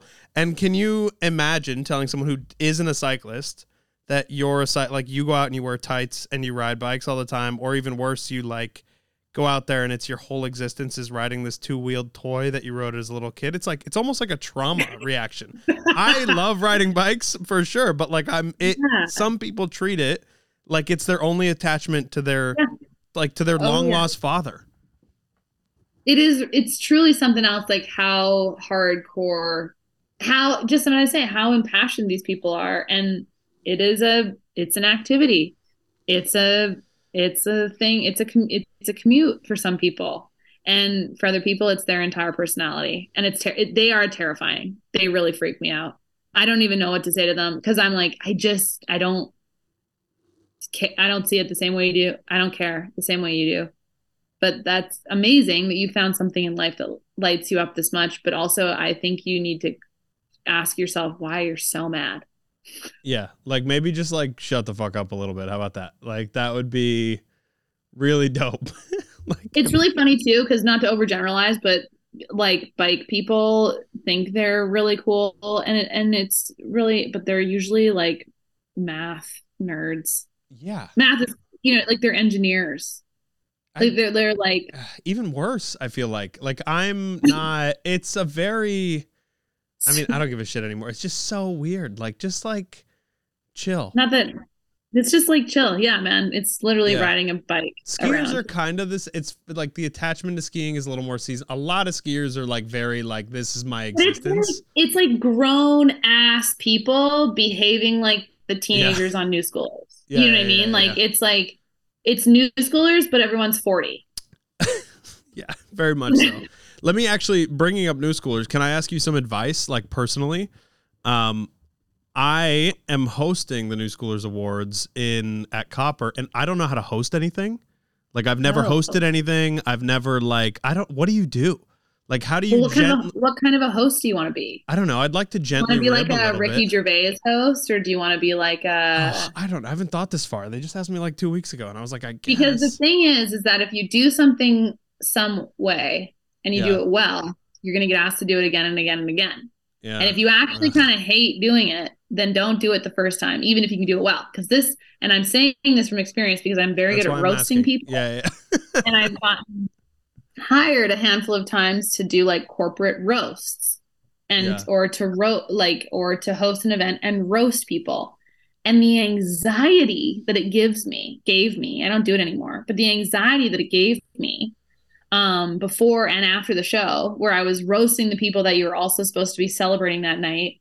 And you know what? Maybe I'll do it again at some point in my career, but it was like, I just felt so guilty. So then I tried to get into hosting stuff where I was like a nice guy, but then it felt so boring and just like provincial. And I was like, why are you doing this? To avoid your feelings of anxiety, of like doing like very gentle burns to people that probably need to hear it, So I would ask yourself, what kind of a host do you want to be? Because if you want to be kind of a roast host, then it'd be sick if you like wrote like an opening 5 or like opening 5 minutes on just like taking digs at some of the like big names. And the rule is punch up, don't make any jokes about people that maybe it's like they don't need that. Yeah, Tanner Hall's fair game. Like, we can make jokes about fucking Alex Hall. Like, we can do that kind of stuff. Yeah.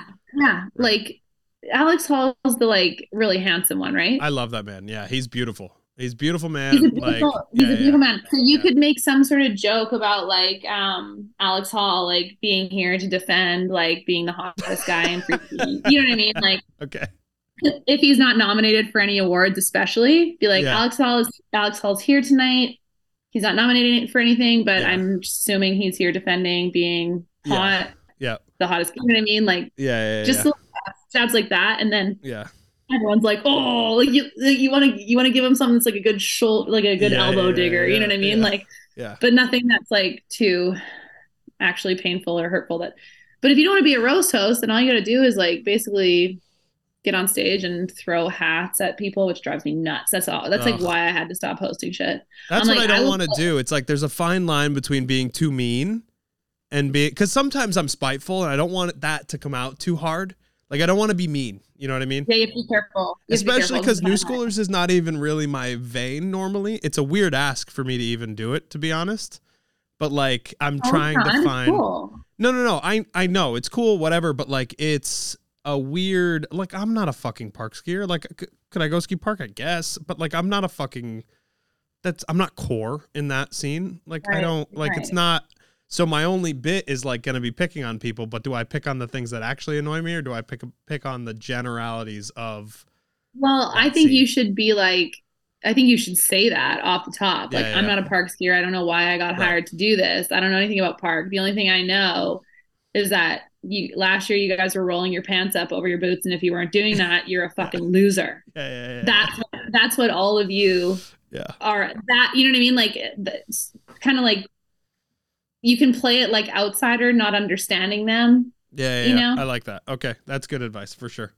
and stuff like anyway, like you can make a joke like, have you heard of, I don't know, like will Eileen Gu be there? I hope so.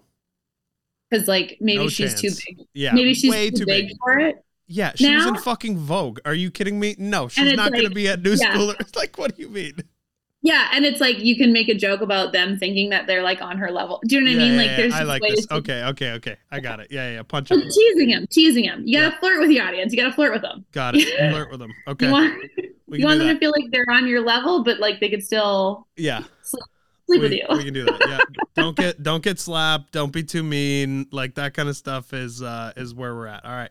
And then hire some kid or make some kid from the audience get up and throw all the swag, because that's the worst part of hosting, and it's like completely degrading of your. I'm not doing that. No chance. No, Yeah, absolutely. That's what I said. I'm not getting paid enough to do that. Like no chance. I will do everything but throw hats and T-shirts at an audience. Like, sorry, I have self-respect. Yeah.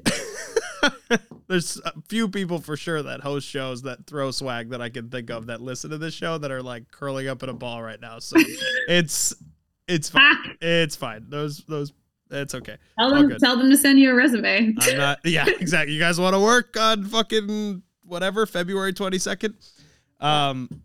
No, that's great. Okay, this is good advice. This will be fun for me. Do you get anxious when you do this kind of stuff? Like when you're on camera anymore? Like is that a thing that even goes in your head? Not anymore. You know what was interesting? Shooting the movie, there were a few scenes that were like very choreographed and had like lines that were like really important to her to hit at certain beats. And in certain ways that if you didn't get it, you had to go all the way to the start and start again, like a one take kind of a thing that Yep. I got a performance high out of that I haven't had since I did stand up, like a really good stand up show where you just have to execute on something so hard. Like because the camera is so forgiving, except for physically, it's like very forgiving in terms of delivery because you can just like fuck up and do it again. Yeah. But I got a high out of a few of the scenes, and I got very anxious about a few of the scenes, primarily the opening scene, because I say a sort of naughty thing. My character's kind of drunk and hurt and being a victim, and she's very much in her victim state, and therefore blaming the world around her for everything. And I say something that could be taken out of context and I can get in trouble for, and if so be it. But I was very anxious about the delivery of that line. I was also very anxious about that scene in general, because I'm like just picturing people sitting at home on their couches, like opening Netflix and the movie's there, and they click on it and then they watch me for 2 minutes and this chick's fucking annoying and she sucks, turning it off like that. And so I was just like, if you don't get people in the first 5 minutes of a movie, you don't get them at all. 2 minutes of a movie, you don't get them at all. You know what I mean? Yeah, right. So I was really anxious about that. In terms of like live audiences, like live audience is still the most anxiety inducing performance you can give yourself. I mean, on a movie set, you have, in that movie set was 30 people at any given day watching, you know what I mean? Or 25 people watching, but Yeah. an audience where it's just like, there's so many variables. There's so much that can go wrong. There's so much that can go great. Like something could happen that could create some sort of magical moment that's just like unforgettable and epic. And that's like that improv kind of thing. But yeah, I don't really get anxiety about camera. But I did like a stand-up show in Chicago and I was like fucking sleepless the night before. Yeah. Because yeah, there's like no filter between you and the judgment. Yeah. And You can't. you know, it can go great, and it can be like you feel like a hero, or it can be like, you know, you bomb or you fuck something up or you say something the wrong way, and you feel the worst you've ever felt. Yeah. Interesting. It's funny that it's even still a thought for you anymore, even for those kind of things. But I guess stand up, if you haven't done it in a while, it's also stand up. It's like you kind of have to get the laughs, and I imagine there's like a momentum shift that happens if you don't, right? Like there's gotta be where you just like nothing's working and you're like, oh God. Right? Yeah, that's kind of what happened at this show in Chicago, actually. I think I would say like of all the shows I've done, that was top 5 worst. No shit. Yeah. Why do you think?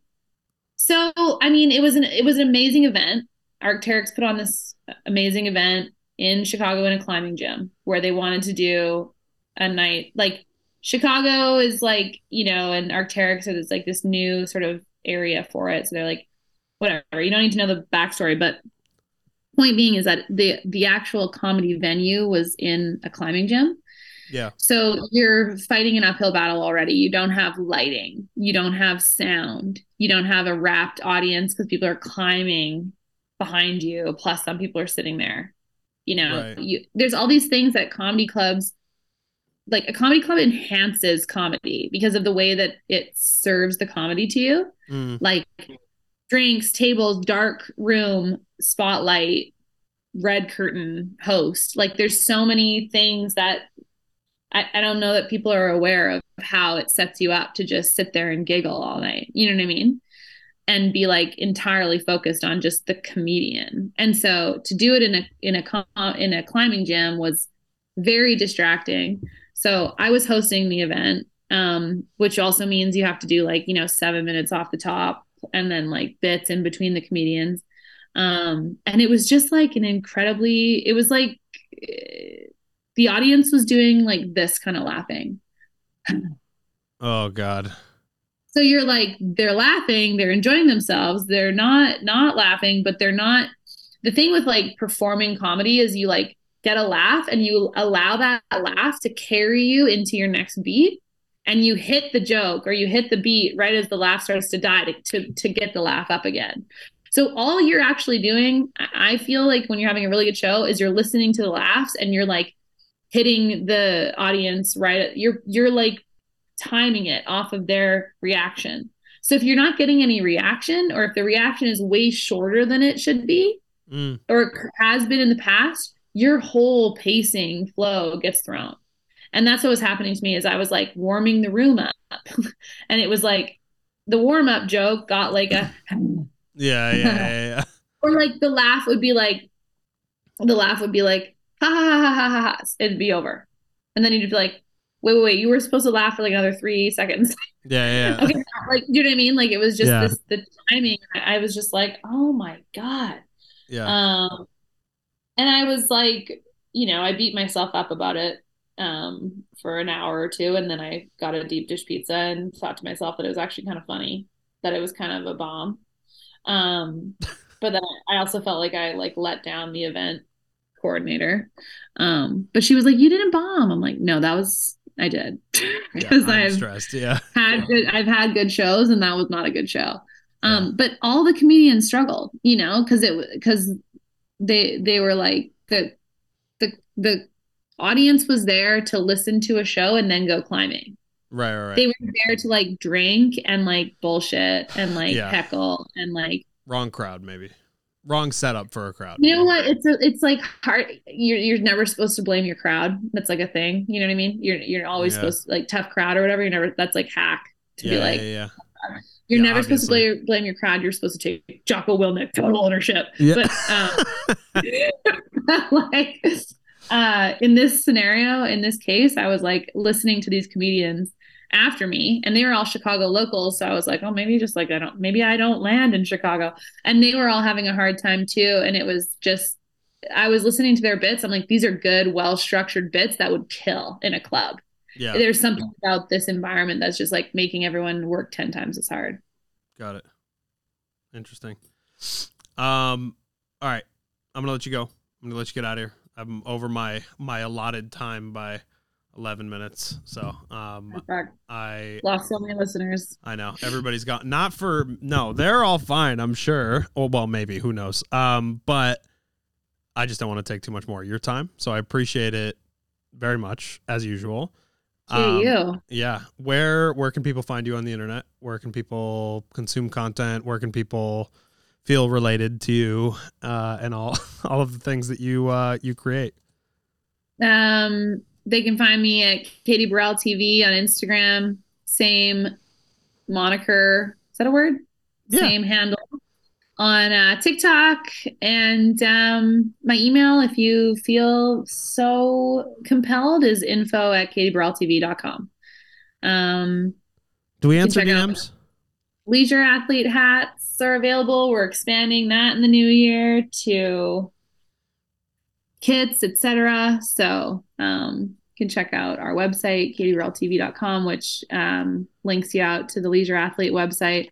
We're like, we're in a bit of a rebrand. Like, we're like still trying to figure out our whole website fuckery. But yeah, I usually am like, Instagram seems to be kind of my primary, like, communicating with the people. Do you answer DMs?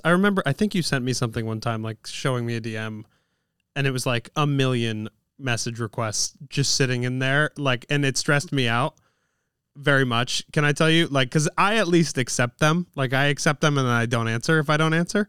Try to answer everyone. Oh, that's so rude, I think. What do you mean? I have the scene. You can turn off scene, like, so people don't see that you see your messages. So I did that.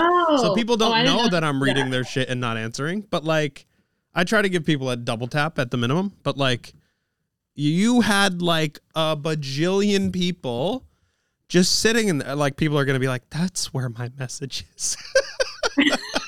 Well, I'm like, I said to myself, it's too many. And yeah. I don't mean to say that. I don't say that to sound you're so popular. Yeah. No, I'm not trying to go like Mean Girls here, but I'm like, I genuinely would spend my whole day just chatting to people. So in the past, I've done that. And then I kind of realized that I was just like, oh, I'm doing too much talking to strangers. I might have to slow my roll here a little bit. And then I find sometimes like I guess if you're listening to this and you're still listening to this and you've sent me a message I haven't gone back to, there is a chance I haven't seen it, but there's also a very good chance that I saw it, loved it, felt like if I opened the can of worms, then we'd be like texting all day. We'd be best friends. Like, you don't want new best friends. I understand. It's fine. Like, I have a hard enough time seeing my own best friends, getting back to my own best friends. So yeah, it is like a part of the job, but I do leave a lot of tech. Yeah. My best friend Carter said the same thing to me. I sent her a screenshot and I had 97 unread text messages. And she's like, dude, I don't even want to. The fuck are you doing? I'm like, do you want to have an unread text off right now? Like, it is fucking disgusting. Not even because I'm cool. It's because I get anxiety when people text me and I don't want to answer. I'm at 946 unread text messages. And at this point, I'm keeping it just like, I don't want to answer. Wow. So it's I got read receipts on my text messages for this purpose. Exactly. Like, if it says unread, then I actually haven't read it. So don't think I'm not getting back to you. No, I'm not. If I've left you on red, I did that strategically. But that's much meaner. You just picked on me for opening people's messages, and now you're like, I read it, and then I don't answer. That's for restraint. That's for people you don't know. Ugh. I'm talking like. And, I feel bad sometimes, like, brands will reach out and they'll be like, oh, we want to send you something. What's your address? And that's as far as we get in the conversation. Then I'm like, Yeah. Oh, I gotta send. I forgot. I lost this DM. The DMs go missing. DMs are like socks, man. They're always, you're always losing them. This is not a Sorry. thing. Right, Mom, cut yourself off. That's enough lame jokes for tonight. You want to say hi to our video listeners, even though I always get mad at you for making this podcast a video cast. Adorable. Too. Adorable. It has to be. You need social media clips. Otherwise you can't promote a podcast anymore. Right? You can promote this podcast with Teddy waving. I'm just going to use this. It'll get so many clicks. He's adorable. He's adorable. Teddy, your clickbait has any clickbait 100%. I love this. Adam, thank you so much for having me. I really appreciate that you have me on every year. Once a year. Yeah. Once a year. That's it's an annual thing. It's on the schedule always. So. Yeah, it's an annual thing. It's a nice it's a nice circle back for me. I'm I must be it must be getting around to be a year. Maybe I've it's a good career to check in. Test. Things are still going well, that I haven't been written off of getting to do your podcast still. Hopefully that never happens. I can't imagine it will. So I appreciate it.